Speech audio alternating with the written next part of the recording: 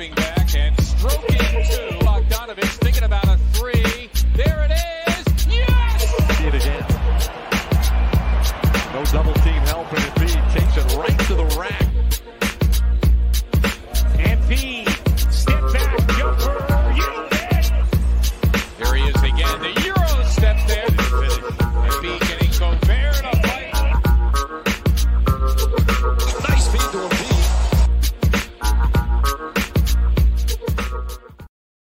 What's going on, everybody? It is Tuesday. I have Noah Levick here of NBC Sports Philadelphia. He is here to talk about the first 5 games of the James Harden era.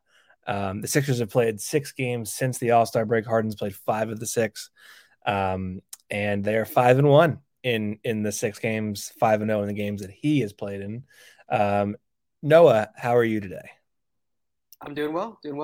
Thank you so much for having me on. I'm excited to be here.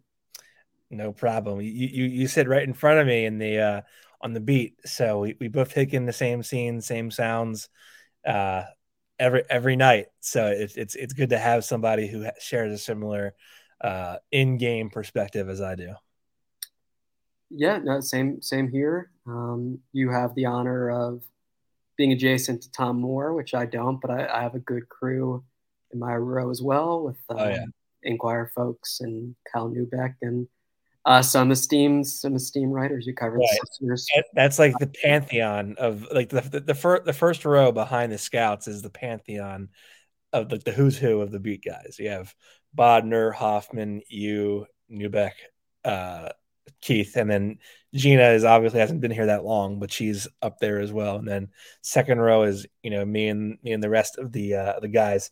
Tom Moore, I spent half the night laughing because he's just a funny guy. He always has good one-liners, good quips to keep you on your toes. So he's a funny guy.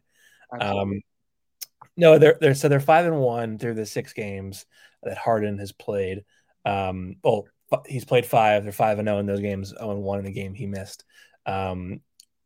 What has surprised you early on about the whole Harden experience? So I think firstly, I just expected the first 2 or 3 games to be a little more rusty, and I haven't seen very much rust from James Harden, who, prior to his Sixers debut, hadn't played a game in approximately 3 weeks and had a legitimate hamstring issue that he was working through. I just think also the ability to fit in so seamlessly and to make teammates better just right off the bat. I didn't expect it to be at that high of a level. But I mean, you look at his first 4 games, scores 107 points, so almost 27 a game on 49 field goal attempts. I mean, this is just absurd efficiency, and I did not expect those numbers to be there just right off the bat. And then the other secondary thing I'll add that I think is important and encouraging for the Sixers is Joel Embiid's willingness and effectiveness as a roller. During the Brett Brown era, we heard like time and time again, we want Joel to roll more than he pops, and Embiid didn't prefer that. He liked the pop, and he thought that was often the best option to him. And now he's on a team with an extraordinary pick and roll passer where rolling is worthwhile. Yes. And he has a fitness base now where he can roll time and time again, and it's not going to adversely affect him late in games. So again, I just didn't think that would be as great as it was. I thought Embiid would be better as a roller, but I think that has gone just so well in terms of that duo being potent, because there are so many ways that they can beat you, and Embiid rolling hard downhill, whether it's just like the Chicago action that they've showcased. You wrote about the Chicago action, and I read that, and ever since you wrote that, I've seen it like 8 or 9 times. Just like they love running it, yeah, and you even get like the little improvisational wrinkles off that, where last night, Harden's coming up for the DHO, and then Tobias Harris hits him backdoor, This is a player who draws so much attention and is dangerous in so many ways. And we knew that, but I would say specifically the just immediate success of the Embiid Harden pick and roll, not just the pick and pop. Pleasant surprise for the Sixers, yeah. Yeah, I think you touched on a good point with like the incentivizing Joel to roll more, because I feel like he no longer has an excuse to not roll. Like he doesn't have to play outside to accommodate Ben. He doesn't have to like play outside to initiate an offense when no one can get him the ball. Like this is pretty cut and dry now. Like you have a precision passer. Like the thing about Harden that I didn't realize before is he can throw a variety of passes with pinpoint accuracy. Like the behind the back passes to Niang and Embiid for on the pop is insane. Like it's right into the shooting pocket, and they can go right up with it. They don't have to reach too far here or there to like get the ball, and then by extension the shot's messed up. I think the things that are like most surprising to me, so like the Miami game without Harden, they were negative 20.1 per 100 possessions, and they were 91. They had scored 91.1 points per 100 on offense. So the offense, it was second of the back-to-back. Joel was bad, whatever. The offense without Harden looked like it flat out awful. It was an unwinnable game because of that offense. But yet when you add Harden to the mix, the last 6 games which is the post All-Star break schedule, they average 120.4 points per 100, which is 4th in the NBA. 109 points per 100 they're allowing, which is 6th in the NBA. So their defense has actually gotten better compared to where it was, over the course of the year prior to adding Harden to the mix. And they're plus 66 in those 6 games. So they're outscoring opponents by like 11 points on average is the nightly outcome. And I mean, it kind of makes sense in a vacuum because Harden's a bigger player than Seth Curry is, and you weren't getting anything from Ben. So, I mean, it makes sense that your offense or your defense, just by like swapping sizes, would get better. But I didn't think the defense was going to jump from 11th to 6th. And granted, it's only a 6-game sample size; it's pretty small, but like that has been impressive to me. I think that they haven't fallen off a cliff defensively the way that I think people thought they would. The Harden plus Embiid chemistry has been insane. Like last night was the first time that I noticed a misread on a pick and roll when Harden threw the pass behind Embiid and it went into the backcourt. That was the first time I was like, oh, they messed that. They junked that play up. That was a bad one. That was they played 6 games. That was the first time I noticed a misread. And just the Maxey fit. Like Maxey, I had questions about how he would fit within an offense where Harden is eating up usage and is a primary ball handler. And I think one of the biggest graces that Maxey has had is having to everyone was complaining about how why is the ball in Seth's hands so much? Like Max, he's a point guard. Like they should be using Seth more off ball. I think in a lot of ways this was their preparation. That was their preparation for a scenario where Harden comes in and Max is more comfortable off ball already. But he's fit right in next to a primary ball handler in James Harden, and it's been insane to see. It makes you wonder if number one, like this is their big 3 going forward. Like there's no third piece to add; they have it already. It's kind of what you're left thinking.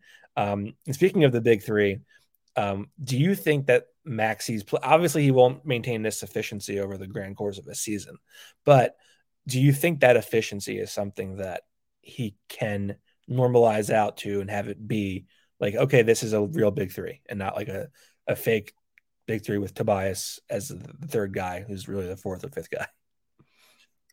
I guess that's a subjective term, but at this point, I just don't see him as a player who is going to decline anytime soon. There just seems to be this constant upward trajectory with his development.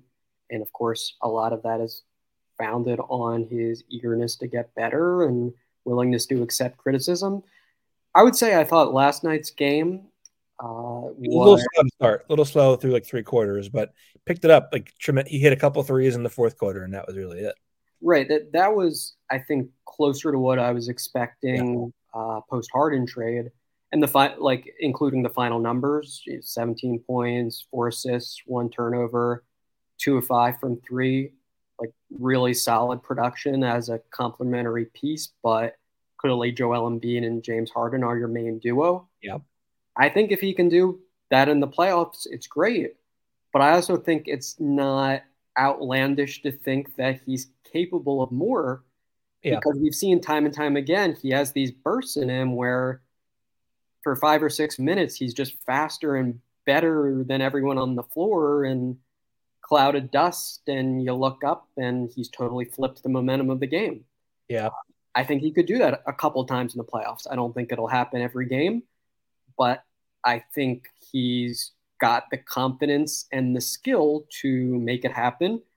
And he's got teammates who encourage him time and time again to be aggressive and play in a way conducive to those sort of game-changing bursts.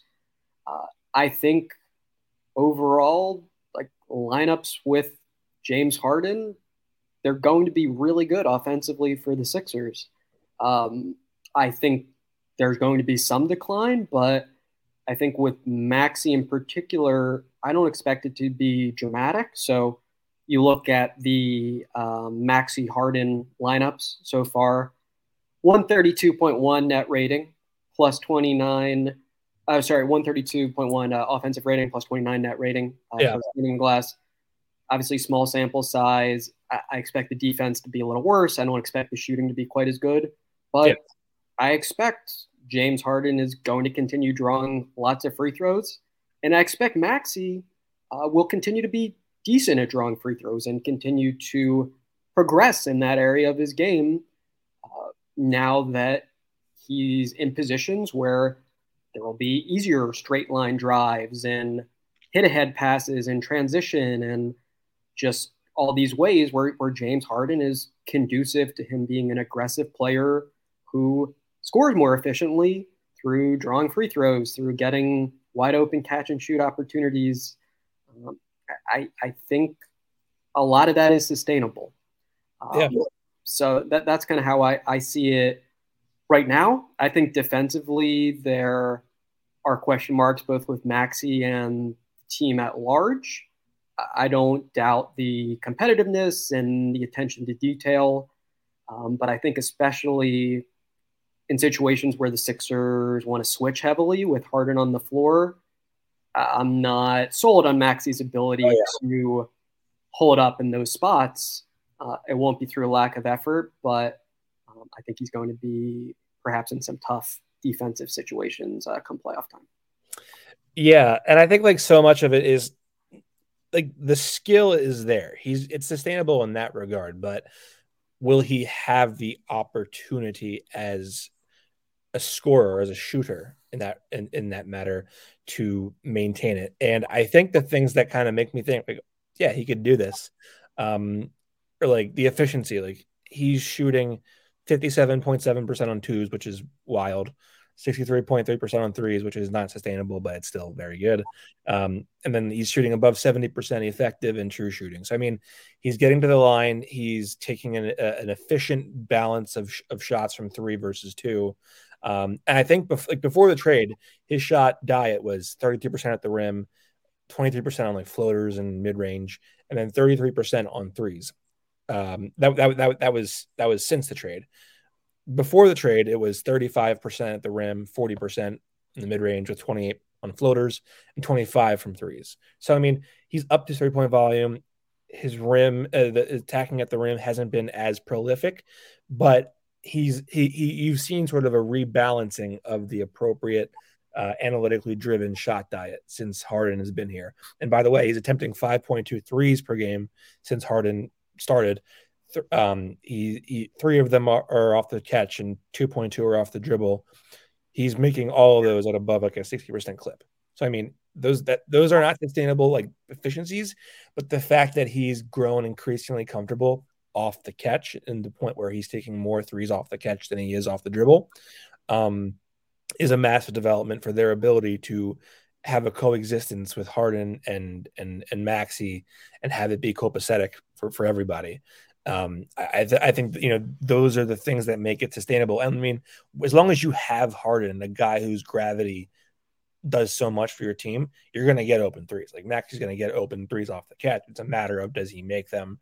or does he not? And some games you're just going to miss open shots with basketball, but other games, like there'll be a lot of nights where he's going to get 5 open looks from 3 off the catch, and he has a chance to, if he can hit 2 or 3 of them, that's all you need.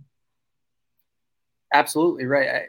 The bar he has to meet is not going for 20 points in every second half. They probably don't need ridiculous production from him offensively because it's already a great offensive team with the 2 top end talents. I think it's encouraging to me that while he is taking more of the catch and shoot threes, he has more ways now of creating the off the dribble threes in those tough playoff half court settings where a shot's hard to come by and you need someone to make it happen. I mean, this development of his step back jumper is like you blink your eye and he's draining like back to back step back threes like every other night. It's wild how that has just clicked for him. And again, it's a credit to the work ethic and the self-belief that, that will pay off. But so I think that is very valuable in addition to the catch and shoot skill.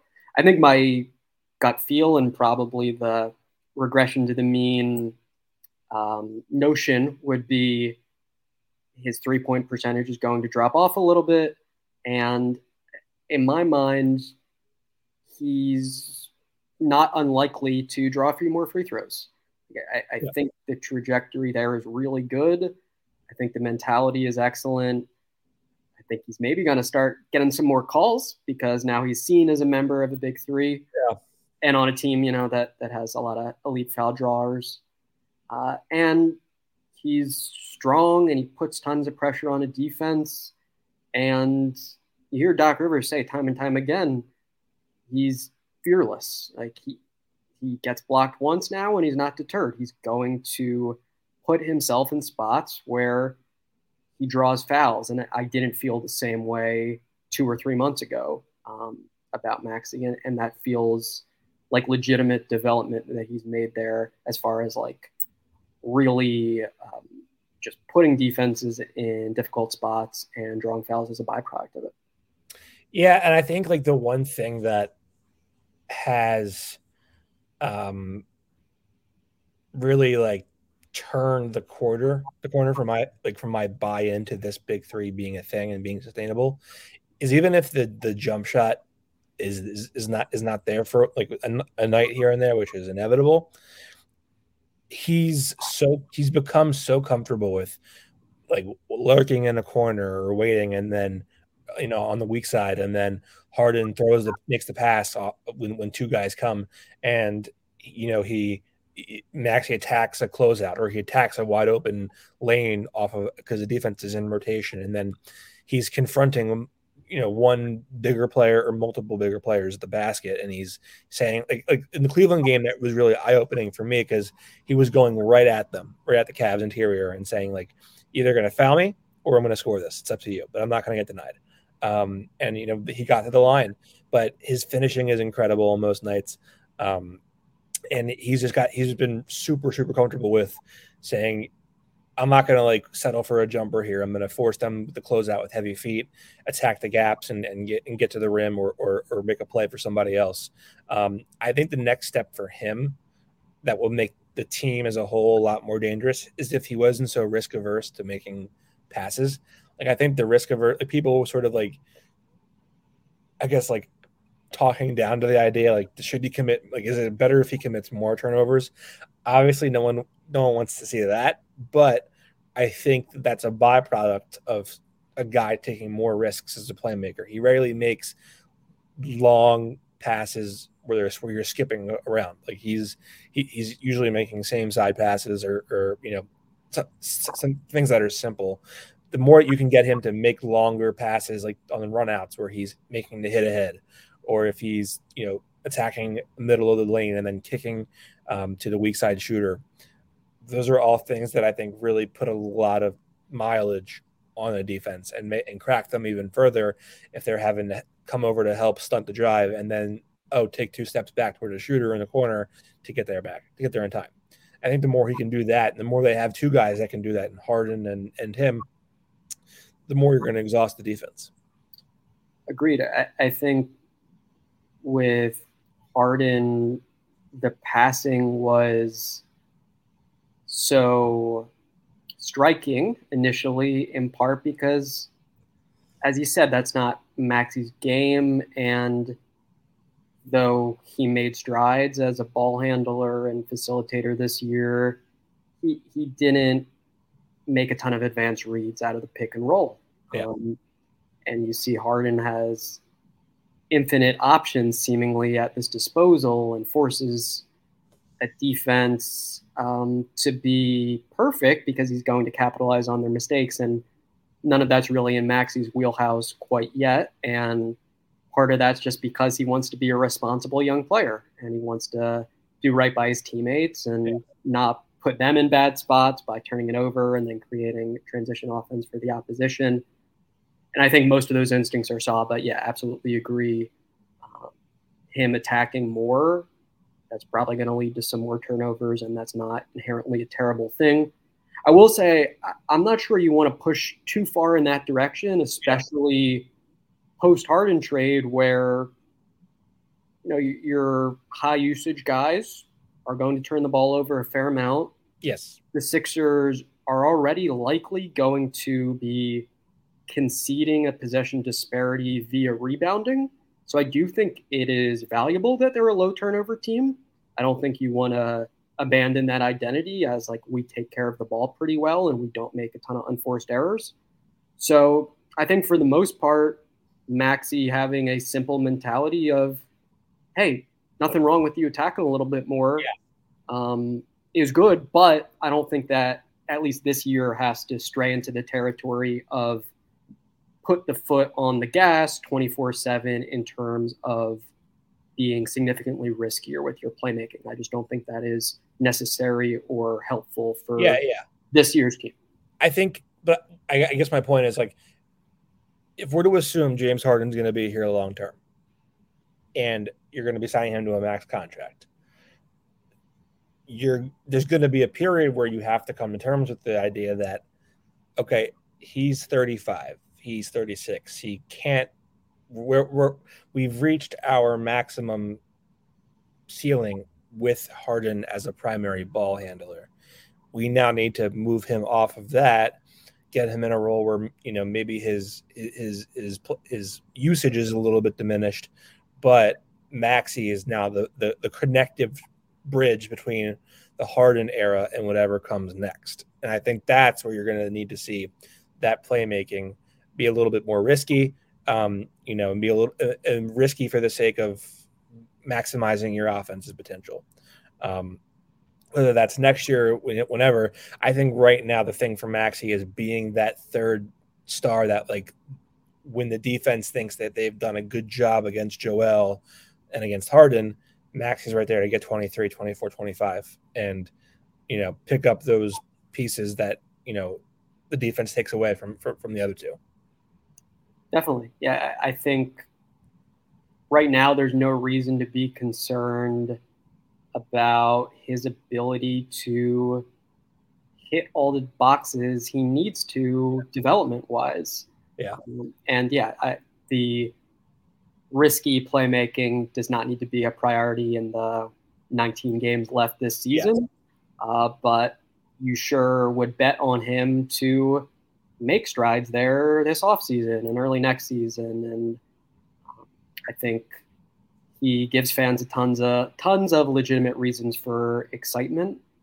And I would expect him to get better there, even if, of course, we see the scoring in the open floor wizardry and the brilliant finishing. That's all more natural, but I don't think anyone expected him to I'm a 42% 3-point shooter. He's already surpassed all projections. Yeah, he is crushing it in every way you can crush it development-wise thus far, and he's only 21 years old still. Yeah, no, for sure. Moving on to somebody else who has been really good next to Harden, George Niang. They've played 49 minutes together. the offense is they're scoring 132.04 points per 100 possessions, but they're only plus 8.81 per 100, which means that they're giving up a ton of points too. In per 100 possessions. Now, I don't know that you can run a second unit with both of them in the playoffs for more than a couple possessions because the defense is so putrid. It might have to be something where it's like Shake, James, Thibault, Niang, and Embiid, just so that way you're not getting, like where there's a backline defender there to step up and take away, the drive if one of them gets blown by on a closeout, or if someone gets around them, just to have some rim protection there. I think you'll be able to live with some sporadic 3-point shooting from the opponent if they're in rotation and someone kicks to a shooter, they're going to make some threes, but they're not going to make every three. But you are going to get hurt in short spurts if you're hemorrhaging points at the rim, because Harden is Harden in terms of an on-ball defender on the perimeter, and Niang is very slow-footed. Right. When I heard you give those statistics, the first thing that flashed into my mind is 2 or 3 of the stints with Paul Millsap on the floor where it felt like the Sixers were holding on for dear life and just hoping that they could outscore the opposition. Right. Stops did not feel very likely with Millsap as the rim protector. Yeah. I think that's a question to be determined. And, we'll see how willing Rivers is to experiment and tinker with some of these lineups as we get closer. But I think overall, George Niang on paper was a player you figured would be effective with James Harden, and that's absolutely been the case. And you can tell he's thrilled to be on a team with 2-star talents who attract a lot of attention and allow him to do what he does best. And I think also with Harden, perhaps it's a little underrated that Niang does more than catch and shoot. Like, if you take away his jumper off the pick and pop, usually he's going to make the smart play. Sometimes it's a little awkward or a little unsightly when he rumbles into the paint and tries to make something happen that way. But I think for the most part, he's a smart player who, if he's not getting catch and shoot opportunities, at a minimum, he's not going to hurt you offensively. You feel solid about him as an offensive player. Defensively, absolutely some questions, but I think certainly by all indications, he's going to be important for the Sixers in the playoffs, and they're probably going to rely on him for some big-time 3-point shooting off the bench, given the state of the other bench shooters and the fact that they've got a bunch of those question marks right now and a bunch of players who have performed below expectations, not named Niang, off their bench. Yeah. Regarding Niang, so just to get an idea of what his 3-point volume looks like per 36 minutes over the last 6 games, he's attempting 10.6 threes per 36.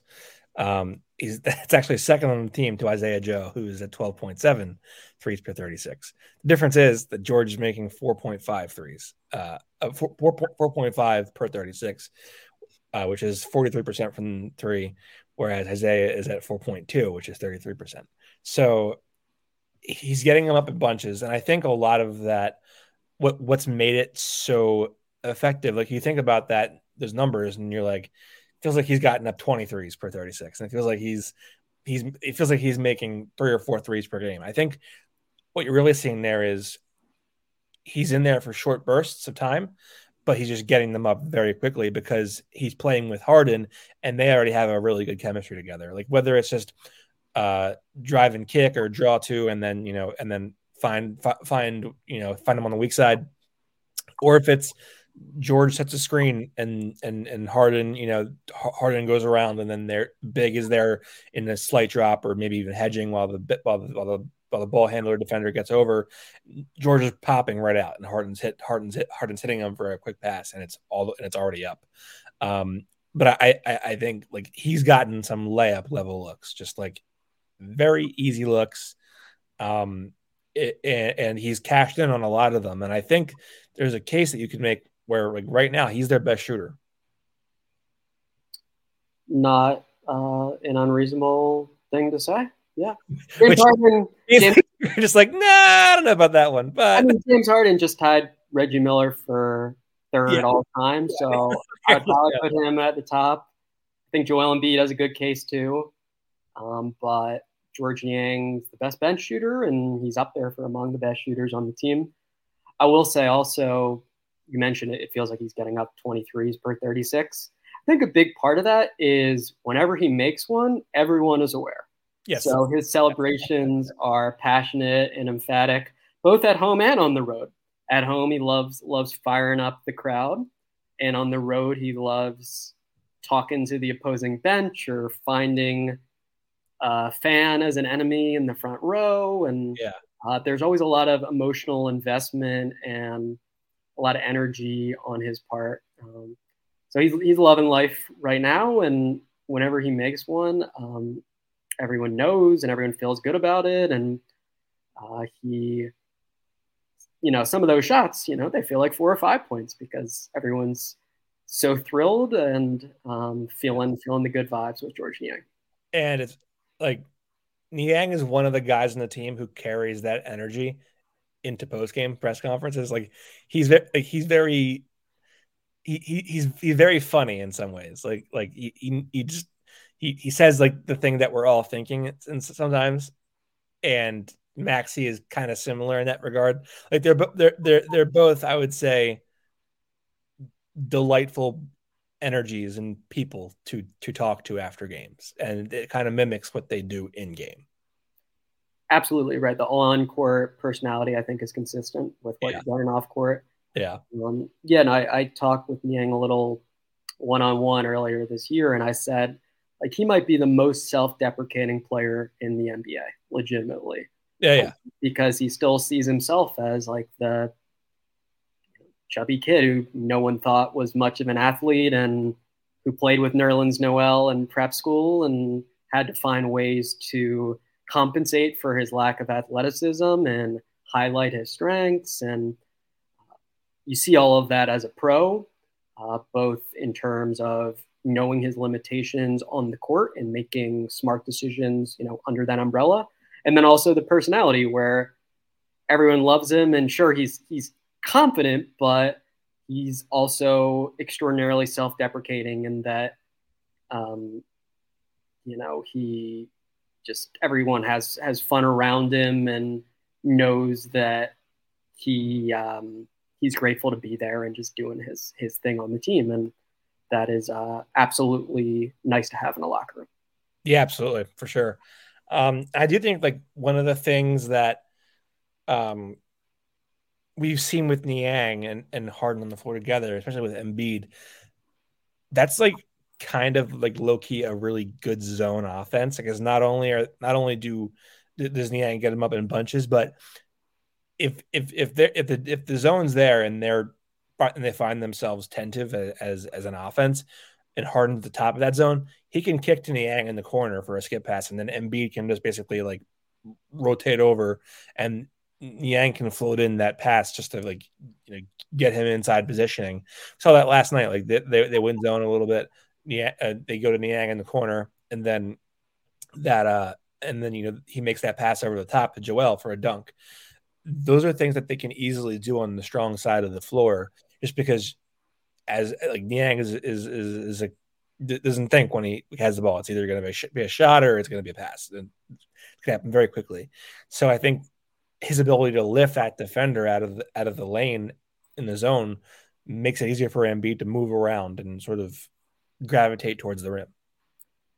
Absolutely. And I think just he's comfortable shooting the ball any spot on the floor. I'm sure he has his favorite favorite areas like everyone, but if he didn't tell us, I would probably have a hard time predicting. He genuinely looks like he believes it's going in, whether it's the wing or the corner or the top of the key or what have you. Yeah. And I can remember a few occasions this season when the Sixers have been a little shaky or struggled a little bit against the zone, and he's been the one to bust it or to give them a little sigh of relief by knocking down a shot against it. I was looking forward to potentially seeing Miami's zone against Harden, and of course we'll have to wait on that. You figure that would be a key storyline in a potential playoff matchup. Yeah. But I think, especially given how great this team has been thus far offensively against man-to-man, and given the struggles they experienced, earlier in the year against zone, wouldn't surprise me if that pops up again in the playoffs. Oh yeah. And if Niang plays a significant role there. I also think it's interesting, the 2 games prior to this last win that, they had decent possessions against using a zone rather, as a way to scheme around some of their defensive weak spots. So zone offense and zone defense, I imagine, could matter, when the playoffs come around for this team. Absolutely. No, I certainly agree. One of the issues in that zone has been Tobias Harris, and it's been an issue from more than just the zone. It's been an issue all around. Tobias has not found his footing yet. And you look at the numbers, like Harden and Tobias together without Maxey and Embiid. Those lineups are plus 13.33 per 100 possessions in 28 minutes, which is surprisingly kind of good. And there's a lot more sample size of him with just Tobias than there is with him with just Embiid or just Maxey, probably because they stagger Harden and Tobias together, and they stagger Joel and Maxey together. But Harden plus Embiid with neither Maxey and Tobias, 6 minutes played, plus 64.29 points per 100, which is very good, but it's very small sample size. Harden and Maxey together, minus 6.67 per 100 in 3 minutes. And then, surprisingly, I couldn't believe this, but Harden, Embiid, Maxey minus Tobias is played just 8 minutes together so far. They're also plus 64.29 per 100. So, I mean, the numbers say that Harden and Tobias together have not been terrible, but the eye test tells you that most of that's probably Harden doing the damage with someone else on the floor and Tobias just sort of roaming around there. Tobias has largely not been effective in their first 6 games, since the All-Star break. He struggled shooting off the catch a ton. He struggled finding his spots to be aggressive. He's a lot of pump fakes and drives off the line. I do like the play that they draw where it's a down screen for Tobias and then curl around the block, and then they get him for a layup. It's been like a very easy, quick hitter play that they've used a couple times, but he just can't find his footing shooting the ball. That is true. I think he probably will rediscover some of it, but both this season in general and then his season in particular, I think it's pretty unpredictable. With him, it's still relevant context that he had a serious case of COVID and lingering effects from that, and experienced shoulder pain beginning in November. You consider some of the imbalance or inconsistency with the jump shot and just the overall performance and the lack of comfort. I don't think it's wild to figure that some blend of those things I just mentioned are factoring into that. In addition to just the style of play. Time and time again, since he got here, he's talked about how he thrives with rhythm and flow, and that's like foundational to him doing well offensively. And he just doesn't seem in sync there yet. And part of that is the catch and shoot threes for him, that the instinctive preference is not to let it fly every time. Yeah. I think maybe in contrast to Maxey and Niang and some of these other guys who have adjusted so well, it seems especially rough. But I do think it is a little concerning that just that doesn't seem to be his default mode, to let it go and not think twice about it. So I do think, on a positive note, he has improved defensively over the past couple of seasons. He has legitimate defensive versatility. And I think that can overcome some of the offensive issues in terms of him being a positive impact player for the team in the playoffs. I even think back to the Hawks series. Danny Green was disastrous on Trae Young in game one, and then they switch up the coverage and on the double drag, and Tobias Harris gets a fair share of possessions on Trae Young, and I thought he held up pretty well. You go back to Darius Garland, in the middle of the game, he asked to get that matchup and hold his own. Last night, DeMar DeRozan, I'm sure he gets a lot of help from the aggressive pick and roll coverage with Embiid, but Harris one-on-one, for the most part, stays in front, contests shots, and shows that he has value as a defender. So for me, I just don't think that part should be overlooked with him. I don't mean to say that there are millions of reasons to be wildly optimistic about Harris and the impact they'll make in the playoffs. Yes. But I do think he can be big for this team as a defender, and that he can overall make the defensive unit better than it otherwise would be.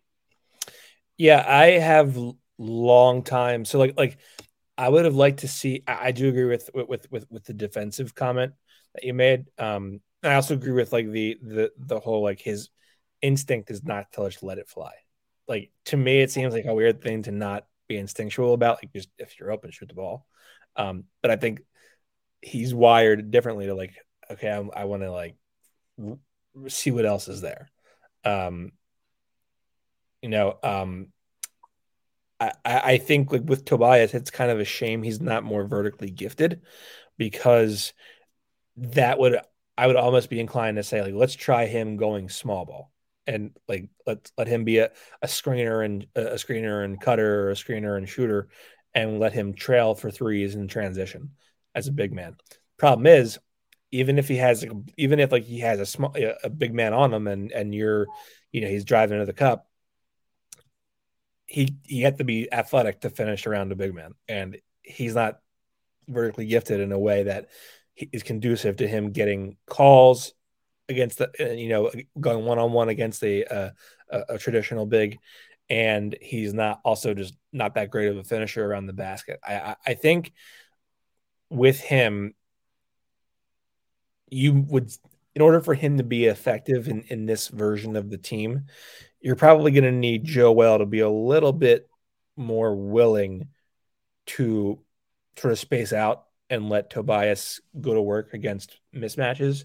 Whereas last night, Joel was like, I'm going to eat over and over again. I'm not passing the ball here. There was a time where he had Harden wide open under the basket, and Harden was had his hand ready to go, and Joel was like, I'm gonna shoot this one, and they was like, okay, whatever.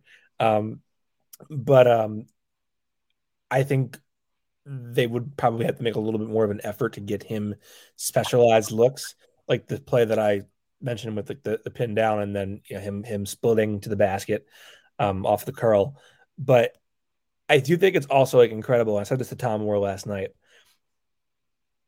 They're 5-1 since the All-Star break, and Tobias has largely not mattered at all in terms of his offensive production. I'm curious how that plays out in a playoff context, just because if you can, it's something of almost a miracle if you can have a team where the guy making the second most money on the team, or whatever it is now with Harden, is just not having an impact offensively. I think Tobias has to have be able to put up 15, 16, 17 points per game, 18 points a game. But you don't need him to get 20 the way that you needed him to get 20 before. and he can largely suffer through suffer through shooting slumps, you know, and they can survive virtually untouched while he goes through those slumps. I mean, they're 5-1 in those 6 games. He's looked relatively bad in those 6 games, and they've been fine. Yeah, I will say I think the non-scoring components of the game obviously become more essential for him if the scoring isn't there and if the scoring isn't efficient, most importantly. Like, I think a version of Harris that's scoring 15 points a little more efficiently than he would score 20 points, that's awesome. But I think he has to rebound better than he has. I mean, there were a few instances last night where he just noticeably got beat for rebounds and allowed second chance opportunities that way. And then, as I talked about the defense, I think night after night, it has to be good, you know.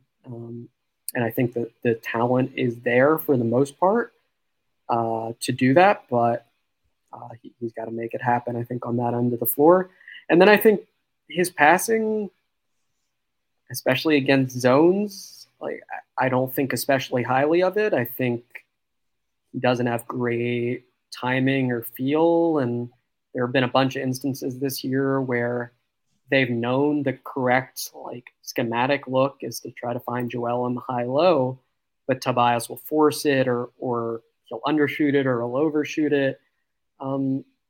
He's gotta nail that a little more in the playoffs, or he's just gotta be one of those guys who is lower risk, who adopts the Maxey approach of just, I'm going to make the simple passes and all my reads are going to be quick and incisive, and I'm not going to turn the ball over because that's one way I can negatively impact this team offensively. But I think overall, look, he has a long track record of scoring close to 20 points and doing so at a decent efficiency.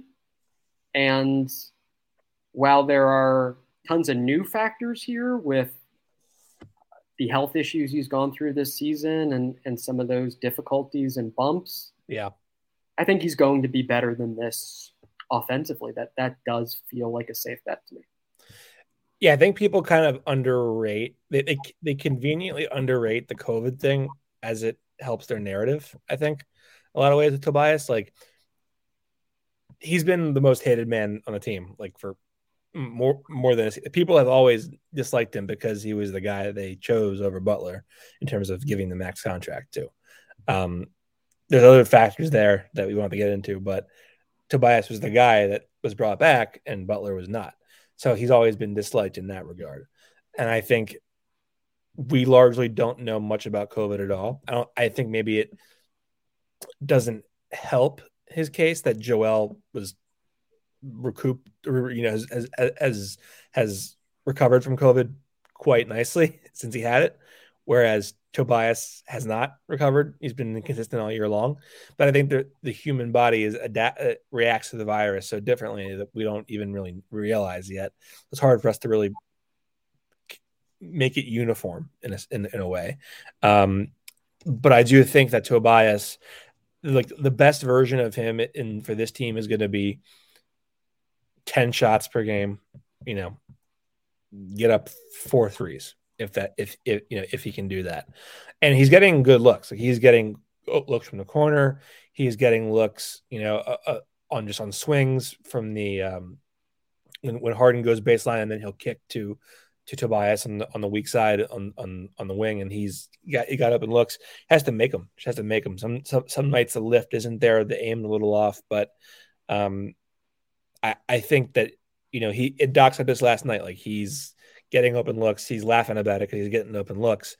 Just has to make them. And if you really buy Tobias Harris as a shooter, then you're not worried about it that much because you know that it'll normalize. Right. I think just the one unknown significant variable there is he said that he's had shoulder pain in November, the shooting shoulder. So who knows Yeah. extent to which that is a factor or will be a factor moving forward. But I think overall, he's probably going to be better, and James Harden is probably going to make a concerted effort to get the best out of him the way he has for other teammates thus far. I think it's been Harris's issues have been mitigated to some extent by Matisse Thybulle having a few efficient double scoring games where double figure scoring, where he's getting these chances as a cutter and as a screener and roller, and actually looks somewhat threatening off the ball, which hadn't been the case before James Harden. And that's made the Sixers a better offensive team. And then, of course, it's also made Thybulle playable for heavier minutes, and that's elevated the defense as well. So I think James Harden wants the team as a whole to be optimized around him, and part of that is Harris getting comfortable and figuring stuff out. And it's been 5 games that hasn't happened, but I think Harden will focus on that particular area. For sure. Now, getting back to Harden, I believe you gave a stat, either this exact stat or something similar to it at the beginning of the pod, but last time I checked, he had 49 field goal attempts, 48 assists. And after last night, it's I think it's like 63 assists to 65 field goals, something like that. So he's not taking a ton of shots, only like 11 and a half, 12 per game. And he's making a very concerted effort to, get his teammates involved in the offense. We still haven't seen the Harden's height as a scorer. I mean, he was just it was just a couple, weeks ago that he was putting up 37-point triple doubles for the Nets. So he has that in him still. We still have a long way to go in this season, but his scoring, I think, has multiple levels left that he can go. But I don't even think it matters, because I think his gravity and the attention he commands as a scorer and shooter is at least as dangerous as his actual scoring is, because teams just having to lift up an extra fraction of an inch, an extra step to stay up on him opens up the door for so many other things that happen on the offense that he can have a 16-point, 14 assist night, and it's like totally fine. Like he could not score 30 points in his Sixers career, but if he can get 20 and 14, totally fine. I think he's been very comfortable taking a second seat to Joel in his time so far. I think so. I think he's wanted to play with Joel Embiid for a while. He holds him in high esteem for good reason. And the ultimate goal now is winning a championship. And I think he takes pleasure in having that impact of improving the players around him, and genuinely doesn't care a ton about the scoring numbers. Sure, I'm sure it's satisfying to have a 40-point triple double, but he has very much been there, done that, and that is not the highest priority right now. Yeah, but yeah, I mean, I am curious what will happen physically in the playoffs and a grueling 7-game series, and not only just the basic question of like, can he avoid re-injury, but also does he retain the explosiveness that he showcased thus far? Because on these straight line drives, he's looked quicker and sharper and more menacing than I expected just watching him in person. Like, he doesn't look like past his prime sort of player in that respect. But will that remain the place in the playoffs? We shall see. But I think for him, he's valued efficiency and valued finding the right shots for the team's offense Yes. throughout his career. And the perception a lot probably have of him is that he's an ISO heavy, high scoring, foul drawing player. But to me, all of that is because he was isolating more than more teams, and he was scoring more efficiently than in isolation than every single team in the NBA year after year after year. Yeah. So he did what he was great at. And now the Sixers, there are a lot of ways that this is a great offensive team with him as the guy running the show. So I think the variety in his game very much exists, but perhaps he's getting to explore new levels of that now that he's got an all-star big guy next to him. Yeah. And you make a great point about like the straight line drive, because I've noticed that too. He hasn't looked incredibly fast per se, like as he does it, but his first step has been effective in that he's not having any issues getting around guys. Like if he wants to get to the basket around you, he's going to hit you with like a machine gun dribble and then go. And they haven't been able to stop it. He's gotten to the basket. He's gotten locked up a couple times as he drives, and then he's either powering through a contact, or he's getting called, or he's getting a foul call, or he's getting to the basket and scoring. But he hasn't really been overly reliant on his jump shot yet. He's done a signature step back three a couple times, but largely it's been a very trending towards subdued version of Harden at his best. And maybe that's fine with him. Maybe that's what this team needs. Maybe he's okay with that as long as it produces wins. I would like to see what it looks like 2 weeks, a month from now, when the honeymoon phase is no longer the honeymoon phase. And it's like, will there be passive aggressive remarks about this or that if they go through a little bit of a slump, or if someone's struggling, who knows? But I do think that it's sort of a wonder to watch from up close in a lot of ways, as we are. Watch how he doesn't have to score to really have a star level impact on a game. Very much so. Yeah, I think just kind of like my personal opinion on team chemistry and ability to fight through difficult situations and some of those intangibles. It's just fundamentally, it's very difficult to judge a team well until they've lost. That's like literally true here. James Harden has not lost as a Sixer.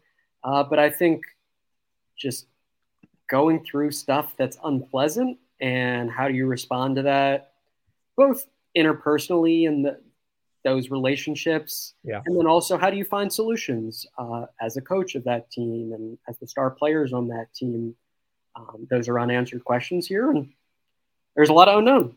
We shall see. Yeah. Two extremely intelligent stars, a very experienced head coach who's won a lot of games. So those are positives. Then you could point to some other indicators that perhaps aren't as encouraging. But we just don't know. We'll see. We'll see exactly what happens there. I think just to the point of Harden physically, looking sharp and on those line drives. I can't remember ever watching a player who is better when he gets a sliver of a physical situational advantage. So gets the man on his hip or beats him on the first step by just a millisecond. He is so brilliant at that him retaining explosiveness, as it seems that he has, that's a really, really big deal. Yeah. And, again, we'll see if it lasts, but the early indicators there are better than I personally expected. Yeah. And one of the things about him that is also kind of crazy in the same way that what you just said, you can tell when that step back three is coming. You always it's a couple of telltale signs. He will do the machine gun dribble between the legs. He'll walk you down he'll walk you down to the to the right wing, and then he does it, and then like he gets you. He just kind of like you can see him smelling his prey out, and then he just kind of attacks it. And they know it's coming, I'm sure, because they've watched film on it. And yet he still is able to get the shot off. It doesn't. It's gone in for the most part. Since he's been here, but I don't know whether it's the space creation part or there's the pure skill, but they know it's coming. We as viewers know it's coming, and he still gets it off every time. Well, you think back to the Houston days, I think everything you just said was true to a much greater extent. Yeah. Just blitzes at half court time after time, and he was scoring 35 points a game.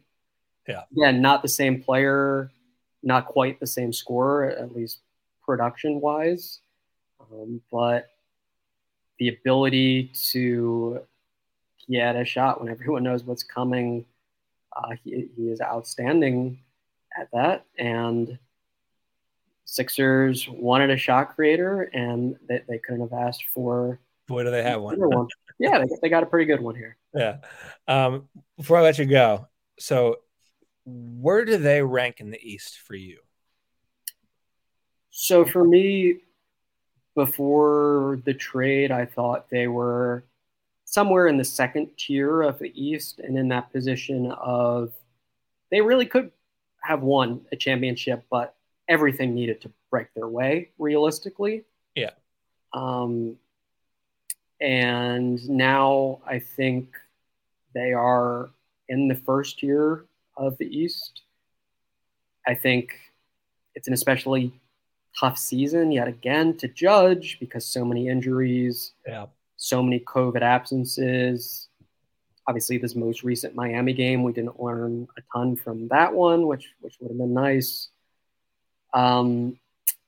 But for me, they're in the top tier, and I think every team in the East that is a contender also has real flaws. But I think the Sixers' quote-unquote ceiling has to be as high as any team right now. So I'm not sure exactly how they match up against Miami. I could see that being quite a difficult series for the Sixers, but it's also difficult for Miami internally to know what their team is and how good they are. Yeah.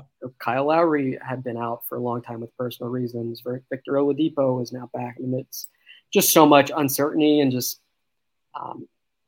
who knows kind of sentiment that I think is very real here. But the top end talent the Sixers have is great. I think they've got as good a shot as any of these teams in the East. And I also think there are several ways in which they could lose series. But I don't think they are unique in that regard. So that's essentially how I see it. I'm not sure where I would put them if I had to rank them. I think honestly 1 or 2 now does feel appropriate. Of course, the Bucks have a lot of uncertainty as well. Yeah, I'm kind of leaning like the Bucks. I think like the Bucks are the number 1 for me. Okay. I don't really don't buy Miami at all. I used to like 2 years ago. I trust Jimmy Butler in crunch time. Right now, I'm like, I don't know about Jimmy Butler in crunch time anymore. And I think in an environment where it slows down in a half court setting and you're grinding games away in the last 5 minutes, I guess the Heat are gonna put the ball in the hands of Jimmy or Tyler Hero. Jimmy can't shoot really anymore, and Tyler Hero is good, but he's fickle, right? Like he's not always gonna get you the same outcome in the way that Butler would in a previous lifetime. I think the Sixers are 2. I think I would probably put Milwaukee 1. Sixers are probably 2, I think, by a hair over Miami. I think the Heat defense is very good, but I don't think their offense is very good. So, that's kind of where I stand on that. But I do agree. A lot of the fans are like, who's stopping this team? And whatever. I think there's a very simple way to stop them if you can keep up with them through 3 quarters, and that's going to be if they're throwing out like Niang and Harden or Niang and Furkan Korkmaz or Niang and Maxi, whatever, Tobias, and you're switching everything for Harden, they're going to find a mismatch in that switch scheme, and they're going to shoot over the top of you. They're going to blow by you, and Embiid's going to have to be in the right place at the right time every time to cut that off. Right. And so I think their weakness is going to be what happens to them on in a switch. You know, how are teams attacking them on a switch? That's also going to be as much dependent upon their path through the playoffs. Like if you're playing Jason Tatum and the Celtics, it's going to be problematic. Celtics can switch everything. The Celtics would want you probably to switch everything. And if you have Niang on Tatum in a switch game in the fourth quarter, you're going to be in trouble. Miami, I think, is similar in some regard, but a little less potent. Milwaukee, if you know, like if it's Middleton versus Tobias or Middleton versus whomever, Giannis versus Harden, problematic. So you either have to modify your defensive scheme and get Harden to buy into deviating a little bit from what he likes for the betterment of the team, or you're gonna have to really change your rotations so that way you don't have your worst defenders out there in the heart of the fourth quarter. To me, it seems like there's been greater willingness to be flexible defensively already. We saw the zone defense again against Cleveland and New York.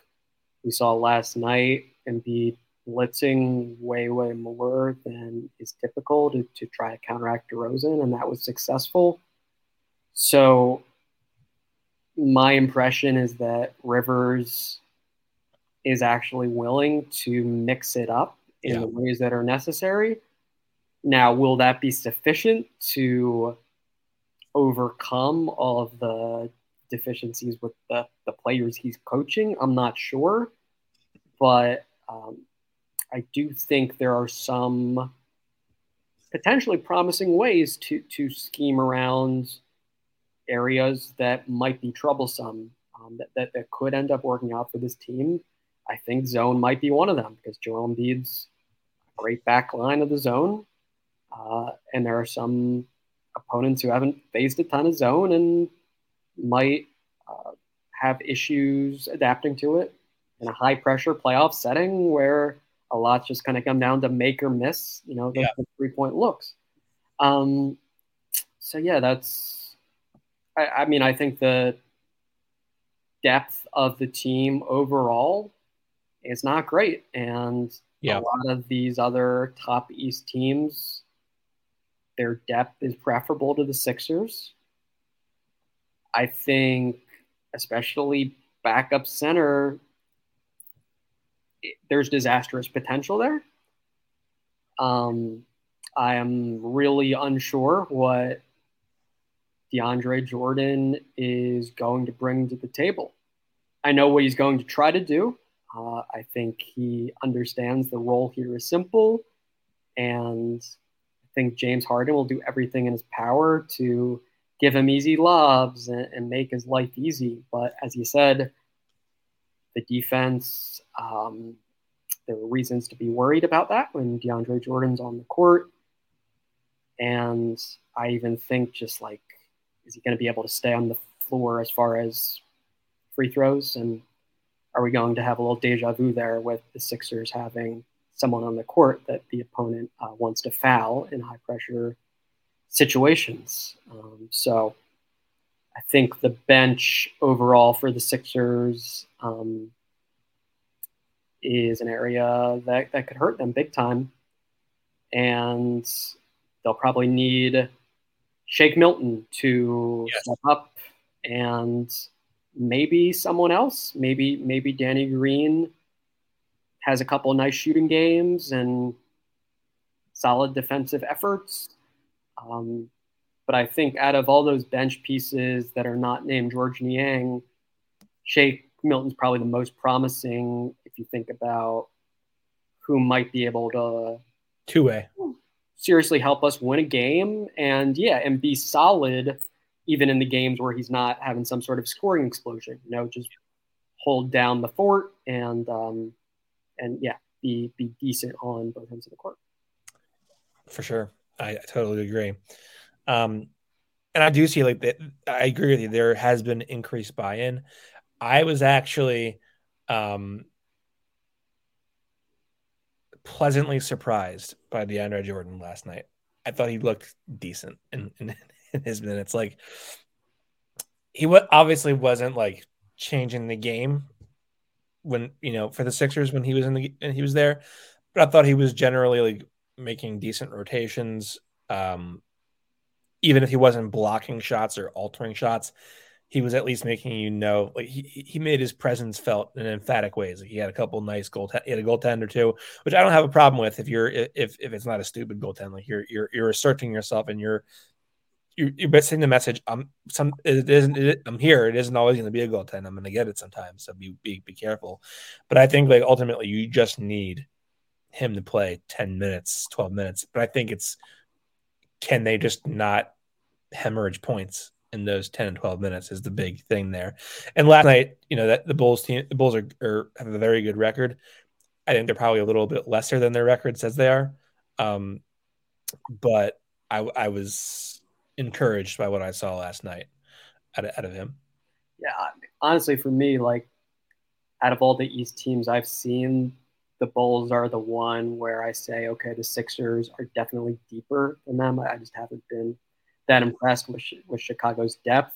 Yeah. Granted, they've been hit hard by injuries and they've needed to lean on that depth more than they wanted to, but it definitely wasn't a bad, first game for DeAndre Jordan to get some action. But yeah, I think just for me, there was, of course, a huge contrast in comparison, to Paul Millsap. You're talking about like rim protection and the opponent just being aware that there's a big guy lurking there and you probably shouldn't drive all the way to the rim. Yeah. And that bad things might happen if you try that. Yeah. And so that in itself is an upgrade. If he can actually slam home some lobs and set good screens and not commit bad fouls and play like a veteran, great. He's a veteran who hasn't played a playoff game since 2017. So that's not a lot of mileage. Yeah. Who knows exactly how it's going to work, but I think there are at least some reasons to think that it could work out okay. And that's all the Sixers need, of course, because you figure Joel Embiid's on the court, you're going to win those minutes, and the other minutes just have to be good enough. Yeah, for sure. Noah, where can everybody find you? So I'm at NBCSportsPhiladelphia.com, and my Twitter is just at Noah Levick. Awesome. Well, Noah, thanks so much for taking almost 75 minutes out of your night to talk ball with me a little bit. Absolutely. Thank you. Yeah, I feel like we really nerded out about the Sixers, but I enjoyed picking into those little crevices and nuances of what this team is all about, like only Austin Krell can. So yeah, that's right. It was a privilege to be joined by you, and to anyone who's made it through to the 75 minutes. Sincerely, thank you for listening. I can understand why you'd listen to Austin, but thank you for listening to me. I can't. I would only tune in for Noah, but that's just me. All right, Noah. Well, thanks for stopping by tonight. Thanks everybody for listening. We'll be back next week or so for another episode. I don't maybe Noah, maybe somebody else, who knows? But Noah Levick, everybody.